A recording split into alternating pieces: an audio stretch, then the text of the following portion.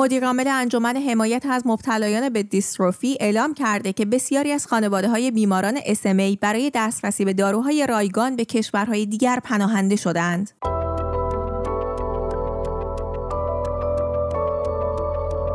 سلام و وقت بخیر. نیلوفر مولایی هستم همراه شما در این برنامه از دیدگاه. روزنامه انتخاب در این باره نوشته اولین بار مهر ماه سال 1400 صدای این بیماران به گوش مسئولان رسید، وقتی که چندین بار مقابل مجلس شورای اسلامی جمع شدند و خواسته هایشان را اعلام کردند تا بالاخره آبان ماه سال گذشته داروهای مد نظرشان به کشور وارد شد. اما مدیرعامل انجمن حمایت از این بیماران خبر داده که توزیع و تزریق داروها متوقف شده، زیرا معاون تحقیقات وزارت بهداشت گفته اثر بخشی داروها پایین است. در دیدگاه با آلان توفیقی، پزشک و تحلیلگر سیاسی از فرانسه، در مورد مشکلات مربوط به بیماران دیستروفی و عدم دسترسی آنها به دارو گفتگو می‌کنیم. آقای توفیقی، علت تعلل دولت برای واردات داروهای مبتلایان به دیستروفی چیه؟ چرا تا وقتی که این بیماران جلوی مجلس تحصل نکردن، دولت اقدامی برای تهیه داروهاشون انجام نداد؟ بهانه ظاهری کمبود ارزه. به همین دلیل هم ما می‌بینیم که این آقایون در سال جاری یعنی 1402 نسبت به سال گذشته هم بودجه کل بخش درمان و هم به طور اختصاصی بودجه مربوط به طرح دارویار و که خب بخشی از اون مربوط به بیماران خاص میشه، این بودجه رو در حد چشمگیری کاهش دادن. اما من واقعیتش رو بخواید فکر نمی کنم اساس قضیه فقط همین مسئله کمبود ارز باشه. ببینید در جمهوری اسلامی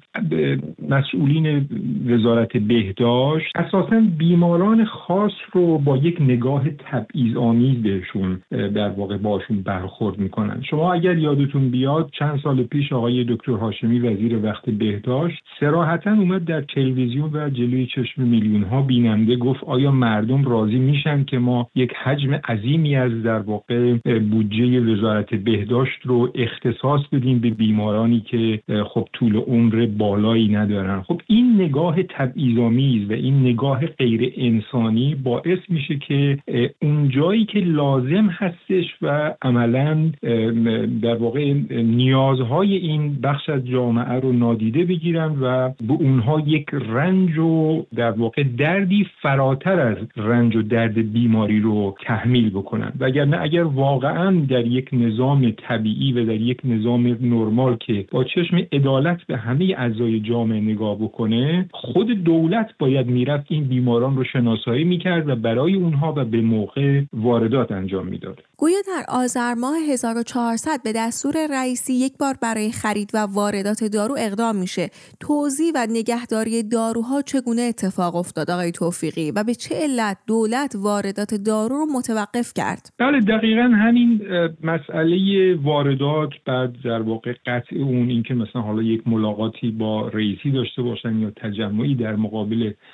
مجلس داشته باشن، این راه حل نیست. این وظیفه دولته که خودش بررسی بکنه مشکلات این طیف از جامعه رو و به صورت مداوم درمان و داروهای مورد نیاز اونها رو تأمین بکنه. مسئله فقط ارز هم نیست، همونطور که خدمتتون عرض کردم بسیار فراتر از این در واقع مسئله کمبود ارزه، به خاطر اینکه وزارت بهداشت حتی در زمینه جمع‌آوری اسامی و شناسایی این بیماران هم کمکاری کرده. به گفته مدیرعامل انجمن حمایت از مبتلایان به دیستروفی یا همون SMA، مسئولین حتی نمیدونستن که حالا یک بار هم که این داروها وارد شده اونها رو باید به کدوم بیماران بدن، یا حتی نمیدونستن که کدوم پزشک میتونه این داروها رو تجویز بکنه. این مسئله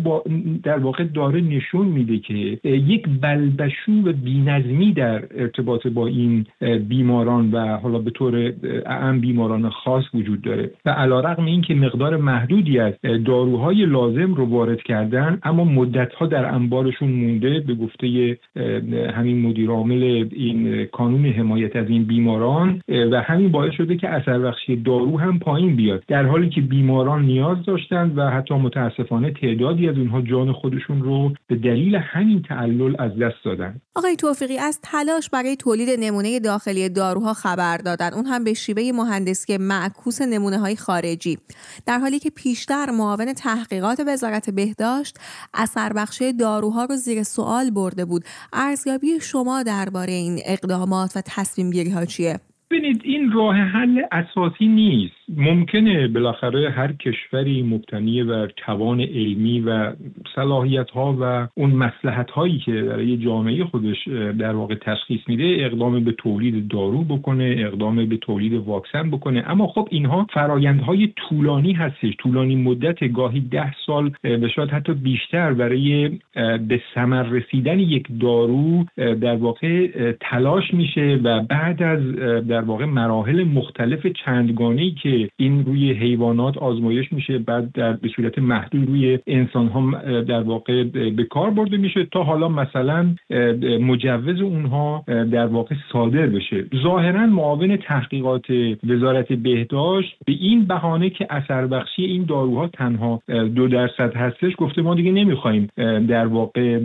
وارداتی در این زمینه داشته باشیم، که همین مسئله باعث شده که حتی بیماران شناخته شده که چند دوز رو دریافت کردن نتونستن برای ادامه درمانشون اون دوزهای لازم رو که اثر بخشی تعریف شده دارو رو تامین میکنه ازش برخوردار بشن. در این حال به گفته آقای حیدری مدیرعامل انجمن حمایت از این بیماران، ظاهرا مسئولین قول رونمایی از نسخه ایرانی و تولید داخل این دارو هم دادن که من واقعا نمیدونم با توجه به پیچیدگی‌های کپی برداری از فرمول‌های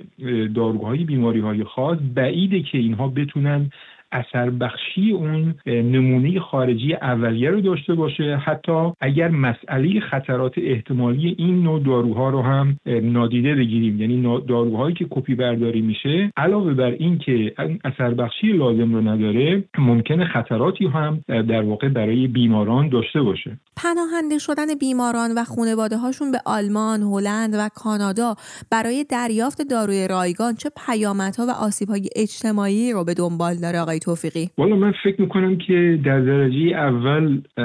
یک چنین موضوعی مایه شرمساری رهبر و مسئولین جمهوری اسلامی باید باشه، اما ظاهرا در اونها اثری نمیکنه. هر چقدر رنج و درد مردم ایران در واقع بیشتر میشه، ما میبینیم که واکنش اونها کمتر میشه و یا حتی گاهی اوقات خودشون رو به اصطلاحاً کوچه علی چپ میزنن و انگار نه انگار در جامعه ایران درد و رنج و گرفتاری ها و فلاکت های زیادی وجود داره. اگر یک زمانی دایره مهاجرت و پناهندگی فقط محدود به مشکلات سیاسی یا حالا مسائل اقتصادی، سبک زندگی و اینطور موارد بود، ظاهرا الان داره وارد یک حوزه جدید میشه و ایرانیان به خاطر اینکه بتونن سلامت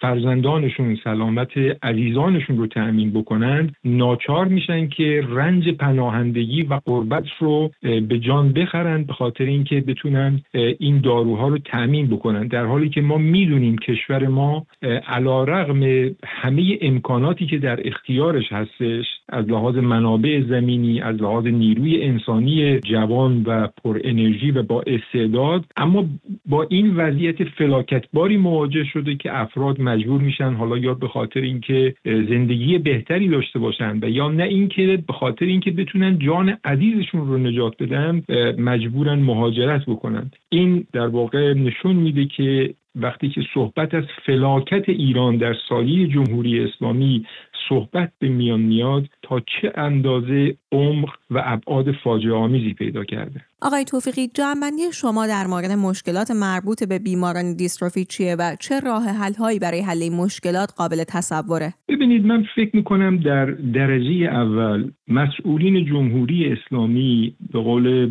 سهراب سپهری باید این بیماران رو به گونه دیگری ببینن، باید چشماشون رو بشورن، نباید فکر بکنن چون حالا مسئله طول عمر یا امید به زندگی در این افراد پایین هستش و کمتر هستش از افراد عادی، به اونها مجوزی داشته باشند برای اینکه این درد و رنج اونها و یا خانواده های اونها رو نادیده بگیرن و باید عادلانه برخورد بکنند و مشکلات اونها رو هم مانند سایر بخش‌های جامعه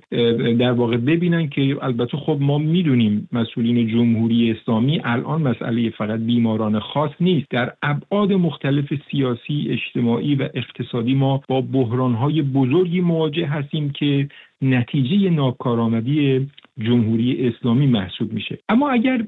یک نگاه کارشناسانه تر به قضیه داشته باشیم، واقعیتش رو بخواید، مسئله بیماران خاص یک بخشی از زیر مجموعه ای از مسئله بهداشت و درمان در کشور